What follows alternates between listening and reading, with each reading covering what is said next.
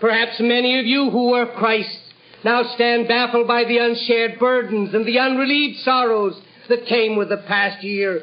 You cry out in protest, Christ has not helped me. My prayers are unanswered. My trust has been misplaced. The power of heaven is broken. But will you measure God with the yardstick of 12 short months, when 1,000 years in his sight are but as yesterday when it is past? Will you dictate to God and say that he must answer your selfish prayers, that he must help you here, now, and in this way? Would you pluck the green fruit before it ripens in the orchard of God's grace? Or believe with all your souls that if in the past Christ's miraculous power fed the hungry, cheered the destitute, healed the sick, and strengthened wavering lives, he is the same today, and that if it be in accord with our soul's salvation, he will invoke the resources of his omnipotence to guide, guard, and protect you in his own better way, to his own happier purpose.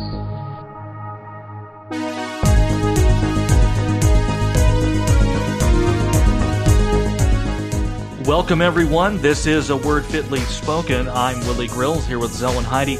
Joining us today, Adam Kuntz, to talk about preaching, in particular, the preaching of Dr. Walter A. Maier. Gentlemen, how are you? Doing great. How are you? Doing fine. How is the weather in Fort Wayne? It's actually sunny and beautiful today, so maybe someday my spinach and carrots will sprout.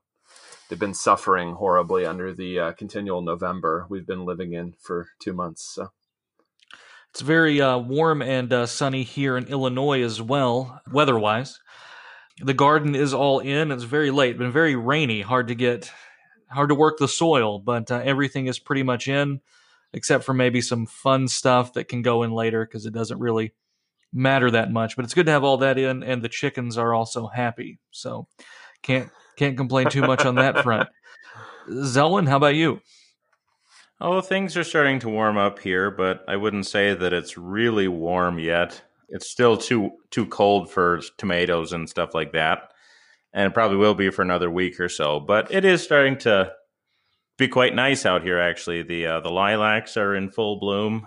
The apple trees are also in full bloom, which is quite beautiful. I'm looking forward to getting into the garden more once things are a little bit more conducive to those warm weather plants. Very good. I mean, it's going to be some good garden posting the next several episodes, I hope. At least it won't be frost posting, and that's really what we're trying to avoid here. That's right. So, Adam, what are you doing on the campus as far as the garden? Are you digging into the ground? Are you using raised boxes or just planters? Or what have you got going on? I'm digging into the ground. I mean, I try to hide it so as not to mar Eero Saarinen's space-age vision of theological education. But see, I think he just foresaw a future where Americans were overweight and put a bunch of staircases unnecessarily into his architecture. That's my also, theory. Right, in Indiana, where otherwise there aren't really hills, at least in this part. So, yeah, I don't know, but he did not envision anyone. I think we were all supposed to go to the grocery store in extremely large automobiles with big fins on them. But since I can't do that and I just drive a Honda Odyssey, this isn't true. No. You went with your big fin automobile to the baker, the butcher, and the greengrocers. That's how it worked in better times. Press escape to go back. Return to tradition by going to the baker. Right. And speaking of going back, we're here to talk about Walter Maier again. That was a fun episode. I think it was Zelwyn and I the first time around. But we're opening with Maier because this is actually the beginning of a new series, so to speak. What are we going to be talking about for several episodes? We're going to be looking at how men preached, what they preached about, how they applied the Word of God, because we recognize preaching as absolutely essential to the Church of Christ. Everything is, the gospel itself is delivered through preaching. So we want to encourage the listeners, whether they regularly preach or regularly listen to preaching, to understand better what is possible in preaching, what could be done better. Whenever, especially you're looking at great preachers from yesteryear, you are stirred up to imitation, but also to considering, why don't I do this? Or how is what they're doing analogous to something that I can do now? It's much more fruitful than just kind of like resting on your laurels, which is easy to do in preaching. Yeah, very well said. So we're going to be taking a look at kind of a wide swath of preachers from the early church to modern guys like Walter Maier and really everything in between. At least that's the plan right now. So it's going to be a fun journey, I think, and we think you'll be edified by it. If not, we'll get around to UFOs and more obscure LCMS history soon enough. Well, now, to be clear, these won't be successive episodes. The Preaching Christ series will be spaced out, so there will be a break. It will, but that's not your thing. It will, and God willing, we're looking to augment this with discussion, especially of the historic lectionary, the 1-year lectionary that'll be on the blog, and those will be kind of permanent resources for preachers, as well as a few other things, some big and some little, that we're cooking up. So we want to help Christ Church preach better and listen better to preaching. So God willing, that'll happen. Right. So keep your eyes on the website and on social media. We'll announce stuff as it comes, and we'll see what happens in the fall. Or autumn, as some of you people... No, we just say this is an American podcast, so we say fall. Thank you. That's good day, sir. Well, gentlemen, so Walter Maier, a perfect person to kick off this series because he is a notable American preacher. I don't believe that the LCMS has had anyone close to his impact in their history. Speaking and as far as a broad-reaching voice goes. Yeah, I don't really think there's a question. And one of the things that we'll talk about, because it's used as something of a kind of, I say this in this case disparagingly, as a kind of conspiracy theory about Walter Maier, is the fact that he was connected to so many people outside the LCMS who knew him, who appreciated his preaching, who grew from his preaching. And because he had such a broad impact, it's now somewhat forgotten, but you can still some places see signs outside churches saying the Church of the Lutheran Hour. And those first spring up really because of the popularity of the Lutheran Hour. The LCMS, knowing that its name was not that well known in most parts of the country, would instead identify itself as the Church of the Lutheran Hour. And then people in places like Southern California or Florida or New York would say, oh, okay, I know Walter A. Maier. That's his church. Great. I'll go to that church. That's why we have these little metal signs in many places still. Yeah, absolutely. He, just to sort of recap, he's a pioneer when it comes to the use of technology. Really, the only technology, we should have developed radio and then stopped. But nevertheless, that's not what happened. So he is a radio pioneer.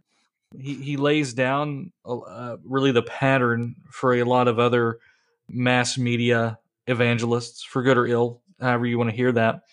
And he's doing this program with very little precedent.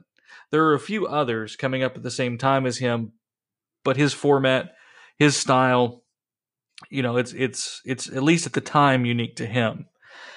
And so, yeah, he's speaking in the way that people often spoke on the radio there, but adapting it into this purely kind of Christian thing, and with such a broad audience. He becomes eclipsed by men like Billy Graham later on, but he really is the prototype for what would come. And we don't tend to think of Lutherans that way. No, we do not. And so it's all, it's this kind of canard that says, well, because he was so different from what a lot of us became or what a lot of us are, then he must somehow be sub-Lutheran. Right. And I just don't think that that's a fair critique. I think one place to start is to realize that the preaching that he's doing is, in certain stylistic ways, very different from the way that people were taught to sound on the radio at the time, which is something noted in his own lifetime and then by later biographers. But it's also different from what pretty much everybody listening to this is accustomed to in preaching, which is Sunday to Sunday congregational preaching by the same man with a definite number of people that he's able to see. So Maier understood what was happening over the radio not to be a replacement for church, but a way to reach people who were already engaged in listening to radio and bring them to the church through proclamation that otherwise they would never step into a church to hear. And the dozens of thousands of letters that he received attesting to the very fact of that happening in so many people's lives explains what he was trying to accomplish, and what was also then replicated in many countries by Lutherans really all over the world, using the radio as a kind of net for fishing, and then the fish would be hauled into the church. Right. And if you want to, get a more detailed look at the person of Walter Maier, just check out the episode that we did. It'll be linked in the show notes, or you can scroll back through and find it if you want a more in-depth discussion there. When we talk about Wham, it's impossible not to talk about the use of technology, as we've already alluded to. And we're using technology here to reach out in a way that 10 years ago wasn't that popular. I mean, podcasts existed, but you had pretty much Adam Carolla, and that was it. So, what a horrible world. New mediums are not the worst thing in the world. It's just how can we use them well? And how can we avoid sinning and other pitfalls that come with it? In Maier's day, it's notable that radio airtime was very expensive and somewhat hard to get unless you did like he did and, build your own station on the campus of St. Louis there. But at least initially, very expensive to get into. And then you had to build your audience. And this is the day of AM radio, so that your audience is much broader. So in a way, it's kind of analogous to the internet broadcast, except that internet broadcasting is relatively cheap, despite what all of these requests for donations might have you believe. And of course, the audience is potentially the entire world.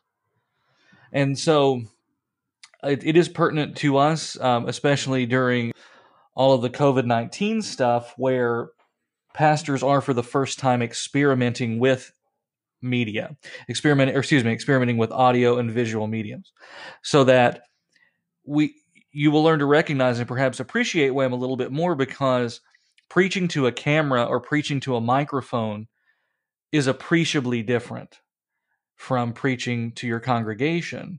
And so you might find your own preaching changing a little bit, not necessarily, not doctrine, of course, but style will change.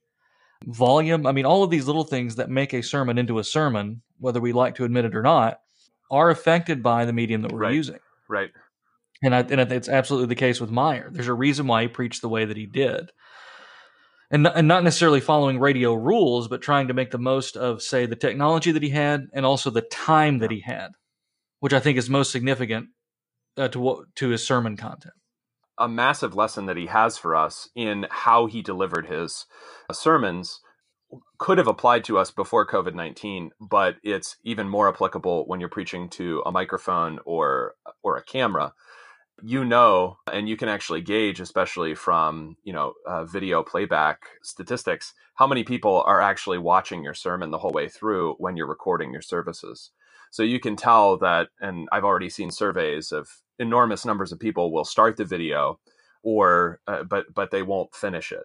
Or during the shutdown, they have started watching somebody who is more famous or more popular or has more social media followers. Lots of Christians in a survey that I saw yesterday, 25% in the survey, are not watching their home church's services during the shutdown. Mm-hmm. Wham knew that he had extremely limited attention spans from people who could just turn the dial. He did not have an audience that was captive by virtue of sitting in the pew. So even though their attention may wander, you're still the only show as you're looking at them. He knew that they could get rid of him quickly. So he delivered his sermons in what is constantly described in his own time and after his life as rapid fire. This was not the recommendation for professional radio announcers, who should have spoken more softly with greater variation in tone than he used. But people would use adjectives such as gripping, compelling to describe the way he sounded. And he was writing to keep and hold attention. And this is a point to bring up just technologically. So he begins broadcasting in the early 30s. The earliest pre-recorded records, we'll say, like wax cylinders and other things, even into the early record era, everything sounds very harsh and loud because of the technological limitations. That was not what you wanted to have. So by the time you start getting into the 30s, and then especially into the 40s, with some technology that a man, no less than Bing Crosby helped develop, you began to have this softer conversational tone to broadcasting. The technology improves, the microphones are better, but Walter Maier takes a different approach. And that makes the man stand out. And now he is clear, he's Right. just very fast and very, I would say, urgent. There's an Yes. urgency to his preaching. And that picks up. I mean, it's really funny. I understand people becoming a little bit uncomfortable with his style in a way, especially because they're not used to it. But oftentimes, our guys go the other direction and end up advocating a Jonathan Edwards style approach to the sermon text, where you'll just preach in a monotone, or Right, any inflection is bad, because it might influence people emotionally and somehow negate the work of the Holy Spirit. And or I something think, like again, that. when people think that way, what they're neglecting are the technological and cultural circumstances of Edwards's preaching. Edwards can read a manuscript that he's bound together in a little booklet in a fairly boring way because his people are so immersed in literacy that they are able to hang on words at a 45-minute to hour-long clip. Wham knows he can't get away with that. Yeah, and we should mention that Edwards is reading in a monotone not to make a point. That's the false meme. That he's such a Calvinist, will say that he's going to read like that on purpose so that people wouldn't be influenced by his voice or something like that. It's exactly as you say. It's a mark of the time. It's not him trying to do something novel. But you can tell from Wham's vocabulary how even relatively much more literate Americans could be expected to be that just possessed a radio in the 1930s, 1940s than they are today. The nature of his biblical allusions usually assumes some very basic familiarity, even though he's very explicit about the basic demands that God has for humanity and God's provision for mankind through Jesus Christ in every single sermon, generally multiple times in each sermon. But he does sort of assume sometimes, so he'll refer, like in one place he refers allusively to Joseph of Arimathea, who, let's be honest, is a somewhat obscure Bible figure, somewhat obscure, but he refers to him as the Arimathean aristocrat, right? Which is what, a stylist would call elegant variation, but today it would be like, they don't know who that is. Maybe even your people that show up every week don't know who you mean by the Arimathean aristocrat. But he does speak vigorously in a way that Edwards did not have to, because Edwards had, as it were, a captive audience. If you go back far enough in American history, practically the only media really are the pastors. Right. And with Wham, you also have, in a good way, it's almost like a war. There's a confrontational tone that he takes when dealing with his opponents, and also when dealing with people who are hardened in their sin. And so he does not pull punches when dealing with atheistic arguments, for example, or other groups of non-believers or scoffers or whatever the group is. He does not shy away from things. He does not attempt to soften his message to appeal to some broader audience. That's the interesting thing. Where today, by and large, religious media is so softened, you could sleep all night. Yeah, and I think that's right. I think you can hear a lot of times when we are preaching about religion is that what we want to do is to accept many media narratives, or maybe sometimes all of them, about religion and Christianity, and then prove how actually we're different from all those other guys. We're not we're the cool guys. They're judgmental. We're not judgmental. They're legalistic. We're not legalistic.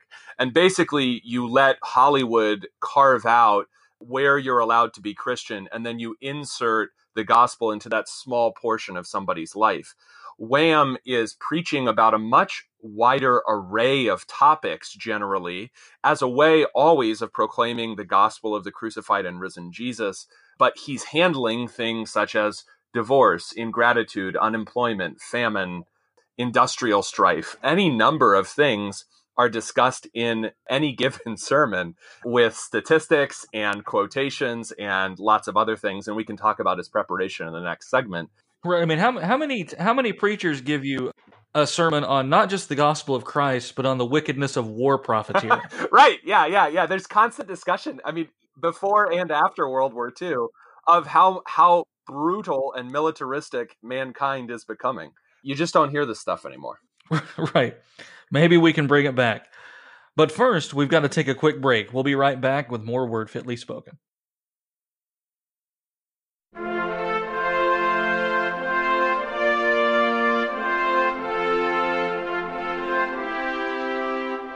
A word fitly spoken is like apples of gold and pictures of silver.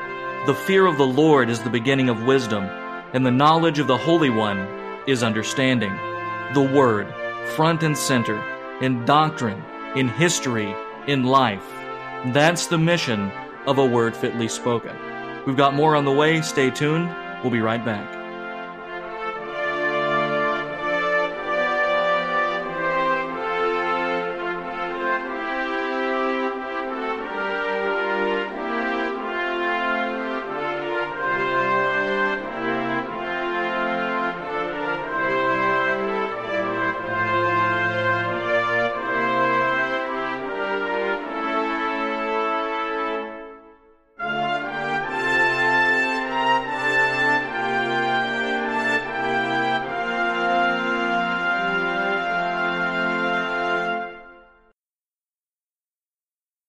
Welcome back, everyone. You are listening to Word Fitly. I'm Willie Grills, Zelwyn Heide here, and Adam Kuntz talking Wham's preaching.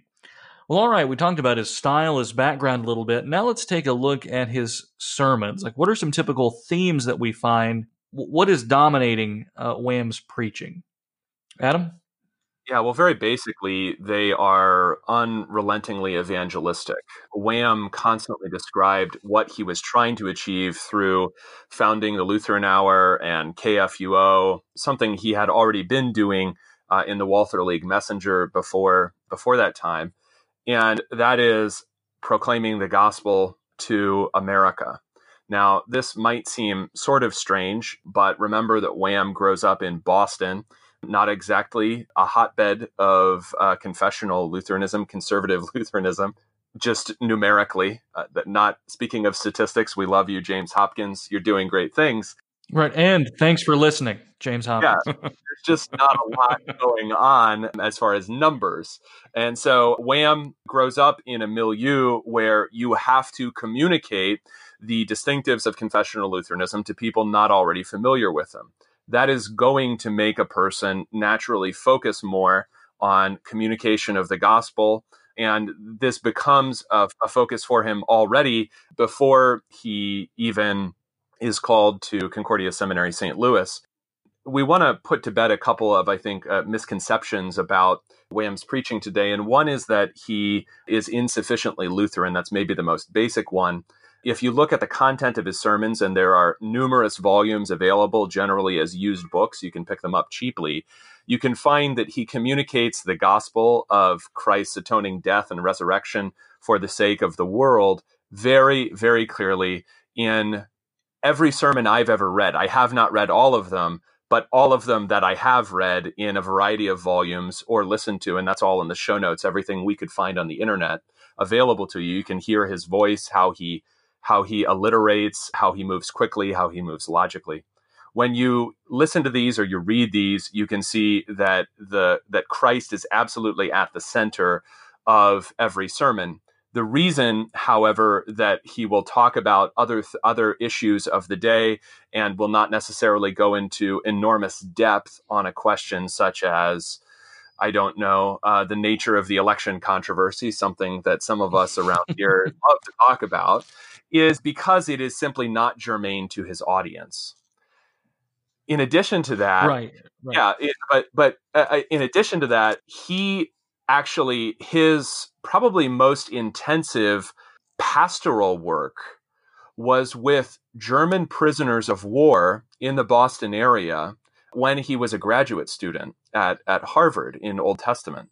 And so understand that this is a man who, although he spends most of his life communicating in English, also could preach fluent sermons in German to people who, again, he could not presume shared his convictions. And so something that you see throughout his preaching is something that, I would always think about, like on a Christmas Eve or an Easter Sunday or a funeral, where you know that the congregation is not almost certainly uniformly in agreement with you on the significance of the things that you're discussing at Christmas or Easter or the funeral of a Christian. And for him, that is a constant of his proclamation, really from the beginning of his pastoral career all the way to the end. One thing that I think we could take away from that, maybe as a kind of application, something I think that we struggle with from time to time, is making our preaching fit the occasion. Mm-hmm. And I don't mean preaching topically. I mean actually, like you say, kind of matching the audience we're actually speaking to. Mm-hmm. Because I think sometimes when we are preaching, or sometimes in the ways that we are sometimes taught to preach, or other people preach, it doesn't really matter what context it's being preached in. Right. Right. Like I could pick up this sermon and go to a completely different congregation that I've never met before and do the same thing without changing anything about it. Yeah. And I don't know if that's really helpful, Well, isn't that the advantage of the 3-year lectionary? You get your 3 years of sermons, you move on to a new call at the beginning of year A, and you never have to write again. Oof. I've never thought of that. That advice is free. Oh, thank you. But seriously, why not? If you don't believe that at least some context is important, then why not? Right. There is this human element to it that makes a lot of Lutherans uncomfortable, because in a sense, the message must be tailored to the person hearing it. Otherwise, it won't be effectual. We can preach in a language they don't understand, and it still be a doctrinally faithful, biblically faithful message. But if they don't understand it, it's not going to do them any good. The word doesn't work magically in that way. I mean, outside of Pentecost, but even then, what's the message of Pentecost? Right. It's in their own languages, and it's repent and believe. And I think if you listen to Walter Maier's sermons or you read them, you will learn a lot of history that you did not know. Some of it is completely forgotten now, such as there was massive harvest failure in the United States in the year 1930. I had no idea. And that is because, not that his exegesis is context dependent. The Bible is the Bible is the Bible. But the world that has to have that message illustrated and applied to its situation does change. And therefore, it's not that his exegesis would necessarily be vastly different from your own, but his illustrations and his applications are generally very timely. So you'll learn things about home front conditions during the Second World War, or that there was massive labor unrest throughout the United States through much of the 1930s. You might have been able to guess that from knowing that the Great Depression occurred, but you wouldn't know exactly what had occurred. But his illustrations and his applications are not really transferable. They're for that time and that place, even as broad as his audience was. Well, and let me speak on his illustrations for just a moment. They're very timely, and they're very important illustrations. He's speaking to the issues that really trouble people. Today, a lot of times when we hear illustrations, it's either, let's say, in years past, silly jokes, or nowadays, most likely, pop culture references. And that's not really the same. This isn't the same thing we're talking about. Wham is going, we have crop failures, people are suffering, the Lord hears your suffering. And there's a lot of that in our preaching too, don't get me wrong. But in a broad sense, you never heard Walter Maier, for example, being like, it's like that Cab Calloway song or something like that, where today, like a pastor's basically just juggling Funko Pops in the pulpit in some places, or in front of the plexiglass stand, or in front of the teleprompter. The illustrations are meaty and important. And that is certainly important for our preaching. I mean, and again, I hate to keep using COVID-19, but that's where we're at right now. People are mentioning that in their sermons, and I don't think that's necessarily bad. Now, an overabundance, yeah, might be. But to mention economic issues or unemployment issues in your sermons is not a bad thing at all. Right. Sometimes our sermons take on an air of timelessness that isn't good, because they could be preached anywhere, so that word doesn't really go out to anyone in any particular way. And that's not the case with Wham. The illustrations also are not used by him as mere analogies for the gospel. Instead, he Exactly. will Yeah. he will Yeah. bring up someone's life condition, or he'll often have paragraphs where, when he's doing a set of rhetorical questions to set up for a direct appeal to them to believe the gospel, similar to the Philippian jailer, he'll have a set of rhetorical questions that will match a wide swath of American society. And that understanding of people's life conditions was gleaned by a system of information collection, which was rather legendary. So this is not, the application here is not that you need 10 4-drawer filing cabinets in your office, Pastor. Your storage system may vary, but he would constantly be collecting information from books and magazines and newspapers, the media of his time, for what is going on, how do people talk about life, how do they explain things to themselves, what is sort of their way of coping with adversity that doesn't have the gospel, what are they saying because they don't know the gospel in order to cope with harvest failure or labor unrest or whatever it may be. And then the gospel is applied to those life conditions, rather than saying, to give you an example from today, original sin is like the coronavirus or something, right? You don't Right. want to do that, because what you're doing then is This is literally Harry right, Potter. right. You don't want to make the gospel sound like an exit from everyday life. You want the gospel to be applied to the everyday life that people are experiencing. And that's and in that way, the preaching is immediate. The preaching is important for the person, and the person will actually listen to what is being Right. said. The other way around is so much like a sales pitch, Mm-hmm. or excuse me, a sales tactic. And I think that a lot of people see that. They know, they can see that this is just a setup to get to something, Right. instead of an actual problem with an actual answer, or that they understand. Right, exactly. Okay. And so, I mean, and this is the key here. It's about, you can build a beautiful message as he can, and a very carefully crafted message, but does the point hit home? And all of his sermons that we see are coherent, and they're clear, and they have a point to them, and that a point that you can see that someone who's coming into this with limited knowledge would still be able to get the point at the end of it. There's very little platitudes. There's not some kind of internal theological vocabulary that you necessarily have to know. There Sure. are words like atonement that need to be said, of course, but I'm talking about particularly niche terms here that we can find ourselves trapped in.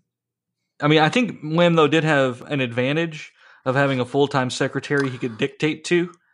And so when you're speaking aloud, you can really craft your words very well. But, we don't all have that luxury. But he is very, what's the word we want to use here, guys? Intentional about the wording that he uses. There's a piece of writing that's linked in the notes. It's by a guy named Lester Zeitler, who wrote shortly after Wham's death and had access to his personal library. So he knew, for instance, that Wham actually had 0 books in his very large library about speech, which is Right. a little surprising, but he didn't. But he does tell you things such as he spent 20 hours a week on his Lutheran Hour sermon. That was estimated at that time, 1956 is when Zeitler is writing, to be roughly 3 to 4 times longer than the average American minister was taking in 1956 on his sermon. So the amount of time that you're using every week to craft your words, to craft your applications, your illustrations, to do your exegesis, that's going to vary. But I think one thing that is interesting is how much can get done if you're simply taking twice as much, not 3 or 4 times as much, but twice as much time as someone else is on thinking through what you're going to do. Because my intuition is that our age is not prone to being overly careful or to being overly precise. We're prone instead to a kind of laziness, which is due to being so often consumers of media rather than producers. Right. Well, I mean, it's the world of tweets. It's the world of the provocateur, even the Christian provocateur, which is, it's basically get the greatest amount of attention with the shortest amount of words that you can. and Right. that's not good for anything other than ad dollars. Wham himself, though, was basically, I mean, I imagine he was being so careful because of the extreme time constraints that he had. I mean, he had to proclaim his message within a very specific time frame, which was in some sense somewhat constraining for him. And so for that reason, I think he had to be extra careful because, he had to Right. make every Right. minute Yeah. count. I think that honestly, how is that not still incredibly applicable? Because even his shortest sermons are generally as long as many of our average sermons today, if not longer. That is, 15 minutes is still, he wasn't doing sort of like 8-minute special sermons, even at his shortest. And I think sometimes he was allowed to go longer. The printed sermons are going to be longer than what was often delivered, but And the manuscript's even longer still. I think the principle that your hearers' time and attention is worth care. Understand that when you're thinking that way, not only will you simply get better at what you're doing, but it's also easier to make an impact when what you're doing is carefully done. You're basically getting more bang for your buck as far as persuasion, growth in knowledge, impact overall of your sermon than if, the first 5-6 minutes of your sermon or sort of the middle 7 minutes or whatever are just sort of like fluff and everyone tunes out because they've heard it this way before, or they've heard this almost verbatim before. Well, let's shift gears a little bit. We've got a few minutes left in this segment. Let's talk about Wham the American and the commies. Right. Let's start with Wham as American. Sometimes this is mistaken maybe for a flavor of patriotism that we don't have anymore. He never really speaks about America jingoistically. So a basic distinction that you want to go into this with every time he discusses America, which is rather frequently, is that he understands America to be uniquely blessed, but not uniquely virtuous, right? So we have gifts that no one else has. For instance, when he's talking about the Great Depression, he makes the point that people in Great Britain are experiencing the very same economic conditions with much greater harshness than Americans. So he'll say, and this is kind of just an interesting historical tidbit, in America in 1930, there's one automobile for every 6 Americans, which sounds like a second world country to us, or maybe third. But in Britain in 1930, there's one automobile for every 16 Britons. So he likes to point out how even in America, when it's bad, it is uniquely better than basically anywhere else in the world, uniquely blessed, but not uniquely virtuous, because he sees a materialism, an obsession with things and wealth that is a kind of canker in America that can grow into something that would eventually destroy us. So when he talks about communism, which he does, and we'll probably talk about in the next segment, he talks about it more and more as the years go on. He doesn't recognize the problem in the Soviet Union as ultimately distinct from the spiritual problems that Americans have. That is, that the Bible becomes increasingly less important in American public life more and more. So his quotes about the Bible from public figures are almost uniformly 19th century men. And that also, like the Soviet Union, an obsession with material conditions and material improvement to the neglect of the spirit infests America. Right. Wham is very concerned. Yeah, he's very concerned about avarice in his preaching. And that's very interesting because that is the problem with both communism and, of course, many forms of capitalism as well. Greed. I mean, materialism is greed. Okay, whether we want to admit it or not, the two are intimately intertwined. And nowadays, a lot of the preaching, even from otherwise solid pulpits, is a bit materialistic. God becomes your Santa Claus, or, let's put it this way. Wham did not appeal to the term first article gifts quite as much as we do today.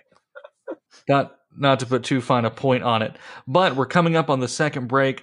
More on materialism and Walter Maier right after this.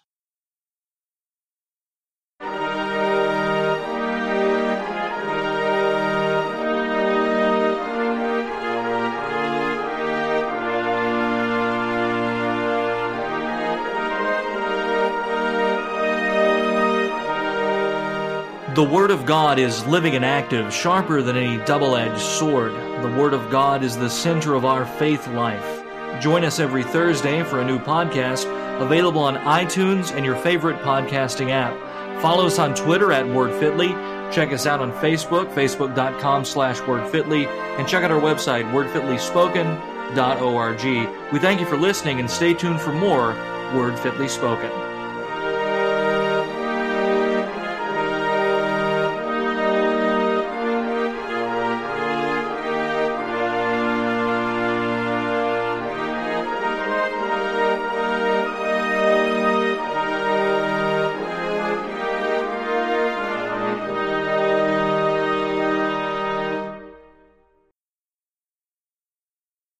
Welcome back, everyone. You are listening to A Word Fitly Spoken. I'm Willie Grills here with Zelwyn Heidi and Adam Kuntz talking about the preaching of Dr. Walter A. Maier. Well, we touched a little bit about Walter the American and on communism, so let's continue that discussion about Walter and about Walter. Too much word fitly in my life. About Walter and communism. The preaching on communism becomes more frequent as the years go on. So the broadcasts last for, roughly 20 years. And the preaching on communism amps up, although it's there from the first. This would be entirely during Stalin's reign. And the question is why he discusses this so pointedly. One thing to point out is that this is not actually unusual. In fact, it's normal in Missouri Synod history up to Wham's lifetime. So the complete avoidance of discussion of anything that could be deemed political or controversial is not actually strange. If you go back and you look at, for instance, Walther's discussion of communism and socialism, or preaching on a wide variety of political topics, the suffrage of women, industrial unions, stuff like that in the Missouri Synod. So Walter Maier is actually continuing a tradition that maybe dies in later years, but actually wasn't strange in his own time. He understands communism to be a complete assault on Christianity, and therefore he's not talking about it in the sense of telling people for whom to vote, but trying to expose what he understands to be an ideology that wants to destroy Christianity and therefore must be preached against in the same way that we do still preach sermons against, for instance, acceptance of abortion, because we see it as an assault on God's law against, innocent human beings. Well, and it's an interesting thing. A lot of people have this conception of Wham in their minds as really beating the war drum, and that's not true. Yeah, that's the opposite. Prior to World War II, it's the opposite. He is preaching anti-war messages, well into the World War II era, and yet because of his appeal to Americans, and then especially because of his later anti-communist rhetoric, he is seen as some kind of warmonger, stars and stripes kind of guy, and nothing could be further from the truth. And the thing is, this is easily seen because, as we mentioned at the beginning, you can go get these sermon books and just see for yourself what the man was saying. He got a little bit of heat for being so anti-war. Yeah. But, it is kind of a Christian thing to not clamor for mass loss of human life. Right. Even if we're going to enter a war, to somehow celebrate war in and of itself is correct. Yeah. Yeah, and it's one thing to be patriotic during the war, and that's fine. That's not a bad thing to be a patriot. But to just have this lust for conflict is not in accord with Christian values. Right. And it's interesting, as the American forces spread out over really the globe during the Second World War, Wham works very diligently to get broadcast stations available even over shortwave in very far-flung places that could actually reach the troops, as well as producing devotionals aimed specifically at the American troops, he himself having been a chaplain in the First World War. That is to be distinguished from celebrating war in and of itself, or thinking that it is, your country is always right. In fact, after the Second World War, the brutality toward and the callousness toward human life that he describes, for instance, in the sermon in the show notes from 1948, some of that, it's very hard to see how that's not aimed also at us. because Correct. Yeah. we did destroy the most Christian city in Japan in dropping atomic weapons on another country. He's aiming his preaching not at easy targets, but at the people who are listening to him, who could be seduced by materialism, but could also be seduced by a kind of jingoism that doesn't recognize what is spiritually happening to America as we are, for instance, dropping atomic weapons on other people. Right. And, so we did an episode on Dresden when? I guess we'll get there, right? Eventually. We've actually been trying to bust a lot of these myths because these myths around him cause a lot of people not to look into what he was doing. And I think that they're missing out if they allow these critiques to color their perception of reality there. So he's not into war. He doesn't love materialism. And let's talk just a few more minutes about him and materialism, if you'd like. Yeah. There's a concern that, especially during the Great Depression, so these are a little easier to see from the sermons in the 1930s, that Americans who are poor will think that God is far away from them and does not care about them. Although he'll point out something such as, if you have a radio, you're able to listen to what I'm saying right now. You might not be as horribly off as you imagine. Conversely, and more frequently, for instance, in sermons, especially on Thanksgiving Day, he understands Thanksgiving to be a very important holiday, which of course warms my heart. He says, for a lot of people, Thanksgiving is just about turkey and football. He says that in the 1930s. Right. It's just about turkey and football, but this is a wonderful American day because it allows us the opportunity to give thanks to the God who has made all the things that we enjoy here possible. Again, this is a man who is not conflating church and state. He wrote a whole book, I believe in the 1920s, about why Thomas Jefferson was so correct about and why the Lutheran Church Missouri Synod supports Jeffersonian understandings of religious liberty. Very interesting book. Now, like so much else, the Jeffersonian ideal of religious liberty, right? That's that like work. So much else forgotten, but we'll bring it back. He understands Thanksgiving to be a time when we recall that the fact that we are here and that we enjoy all that we do is due to the God who has blessed us, not due to our own achievements, right? So he sees a kind of, if I can say it within our own jargon, but he does use this as well in some of his sermons, a kind of works righteousness built into materialism, a kind of destructive self-sufficiency that forgets who the giver of the blessings is.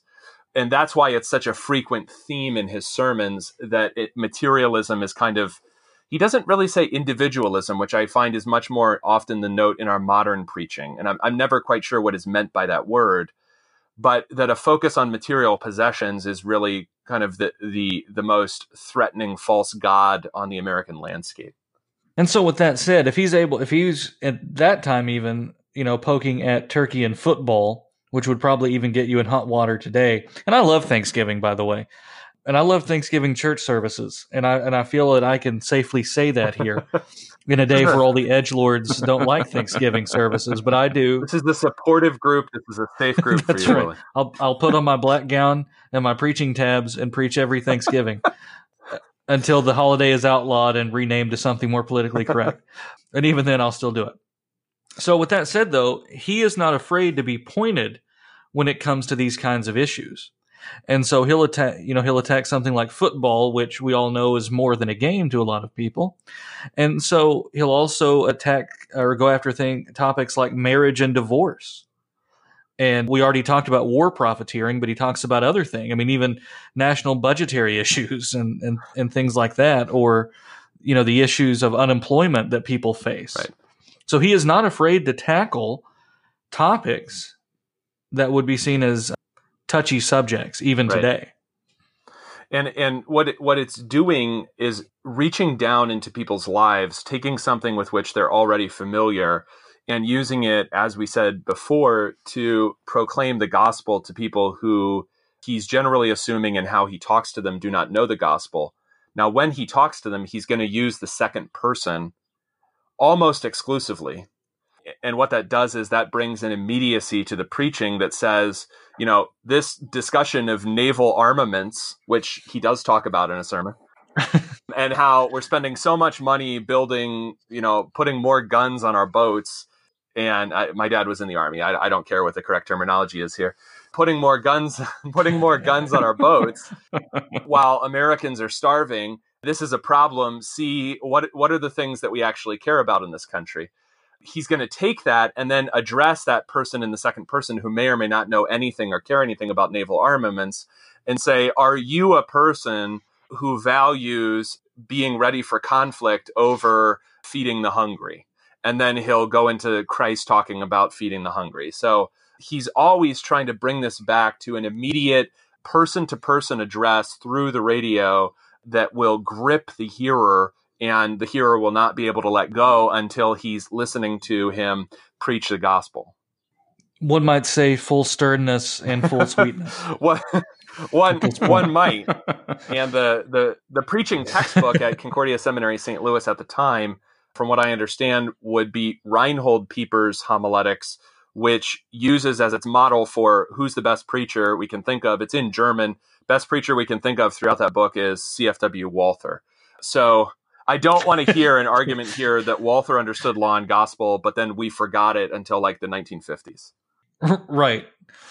We forgot it until and then jettisoned Right. the whole law part. So, all right then. That said, he is going to make an appeal to his listeners. He's going to make at least two appeals, right? Often an appeal to stop being a horrible person and to love your neighbor, which is good. And of course, the most significant appeal would be to believe on the Lord Jesus Christ. And one word unsettles many Lutherans, and that word is accept. With an A, not accept. Accept. Accept the Lord Jesus Christ. If you will accept him, he will be your Savior, that kind of language. And he does use this a lot. Can we use that kind of language, or should that language give us pause? Why or why not? I think the reason it changes is at least twofold. One is the discontinuance of the King James Bible and its vocabulary and how it uses words such as accept or receive as imperatives for generally the same group of Greek stems. So the terminology is not understood as indicating a kind of synergism that would say, you do your part, Jesus did his, you do your part. Something Wham actually explicitly rejects in many places. That idea. It's not understood for people for whom the King James Bible is their way of understanding God's word in English to be synergistic because it's Bible language, which is why you find it all over Missouri Synod sermons. If you go back and you get the old Concordia pulpit series, it's all over the place because no one thinks of it, because it's Bible language, as wrong. Right. Unfortunately, people are filtering Wham through the later evangelistic movements that would come. And I think that's the only way to look at it. He's a fan of Billy Sunday, but I don't think it's fair to speak of him as a revivalist in the same terms. Now there are similarities. He's very energetic and he reaches a wide audience, but theologically they're rather different. Right. And it's but he admires Billy Graham's. Yeah, he admires Billy Sunday's preaching. Mm-hmm. This is true, but in a way that, okay, do we have criticisms with Billy Graham, but can we not admire the man's zeal for the lost? Is that okay to do? Can I say I don't like his Arminianism, but I have to respect someone who dedicated his life to reaching people for Christ? Right. Can I? Right. Again, without endorsing too much, I think that's what we have with Billy Sunday here. And we have gotten there's so much vitriol today that even saying something nice about someone that we don't totally agree with is seen as a complete endorsement of everything that they did. Right. And and that's certainly not the case. You're totally right. Because I think that the reason, and you can look at it chronologically or you can see it. The analogy that I see is that the other reason that we have so much trouble accepting this language, I didn't mean to make a pun, but it happened. is because we have the same intensity of opposition to American evangelicalism that in Wham's own day, the Missouri Synod generally had reflexively against Roman Catholicism. And therefore, anything that sounds anything like American evangelicalism, even where in the case of Billy Graham, that man is in some ways consciously imitating Walter A. Maier. Yeah, well, I mean, he is a huge fan. It is safe to say that if it were not for Walter Maier, you would not have Billy Graham.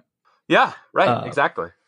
And now we've turned a whole, but we've just pulled the rug out from everything we built up for a lot of people. But yeah, I mean, you're absolutely right. Sorry. Well, yeah, I think one thing to recognize about Maier and the way that he's able to appropriate certain facets of other people's successful preaching outside of his own denomination, which, to be clear, the man had the talent to succeed at practically anything, and he chose to devote himself to propagating Lutheranism in a way that no one else was doing.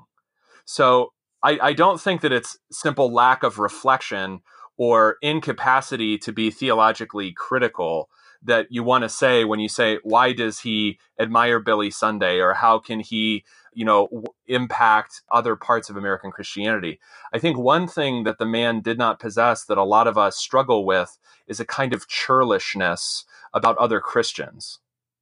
And that is that I think we think that unless we have a kind of churlish, grumpy attitude toward people with whom we, for legitimate exegetical theological reasons, disagree, unless we manifest a kind of grumpiness about them, we cannot be sound Lutherans.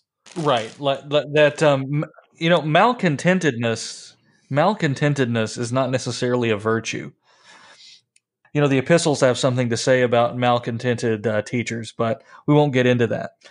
But you're right, churlishness, great word, and also, if not that, just this snark as virtue that we also tend to uphold. It's not good.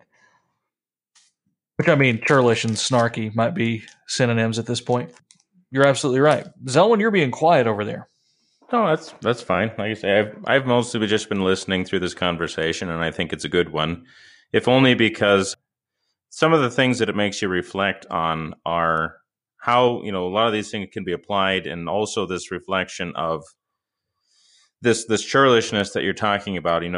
It makes you think about your own relationship with other Christian groups and how we are presenting ourselves. And sometimes I wonder if we don't have a kind of defensiveness about our position in American Christianity, because, we've never been any major influence. And so we kind of try to distinguish ourselves through this kind of churlishness, and I'm not sure that that's the way to go. Right, honestly. and I think that is also something that not only in the text of his sermons, but also in the use of well presented Lutheran church music before and after each sermon on the Lutheran Hour, and in many other ways. I think the tactic that Walter Maier took in his presentation of the faith was to be positive.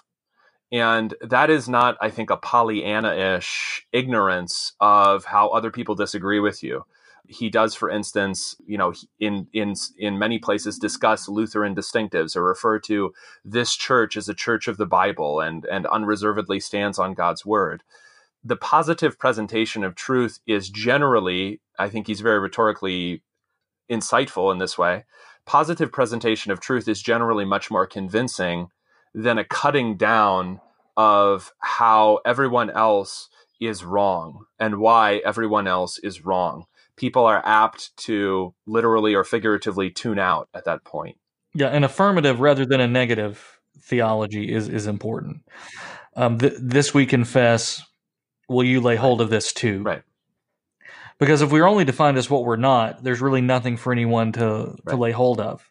At least not explicitly. By inference, maybe, but that's not really the pattern laid down in Scripture when it comes to evangelistic preaching. Right. And he had many correspondents from other denominations who recognized that he was distinctively Lutheran and thanked him for not compromising on that, even though they themselves disagreed with him. And he also had letters, and you can see this in his son's biography of him, from people who became Lutheran or went back to church and went to a Lutheran church because of his preaching. So he was sufficiently Lutheran to get thousands of people to hear him as such. So I think the benefit of the doubt should be given him. And I do think it's, if I remember correctly too, there was also tremendous pressure within his own time to kind of aim for a kind of middling, lowest common denominator kind of Christianity in presenting it on the radio. Right. And he very consciously, went against that, presenting, a Lutheranism in an age that tried to get him to compromise. Right. Yeah, he would not go along with being simply slotted into the Protestant slot in certain broadcasting systems. And that's why he had to start the Lutheran Hour as its own separate distinctive program so that he would not have to be theologically muzzled. Right. Well, guys, that's going to wrap this one up. Great intro to the series. Thank you all for your time. We're looking forward to the next installment. This has been a Word Fitly Spoken. If you like what you heard and want to know more, check us out, wordfitlyspoken.org, facebook.com/wordfitly, or Twitter @wordfitly. I'm Willie Grills, here with Zoe and Heidi and Adam Kuntz. God love you, and God bless.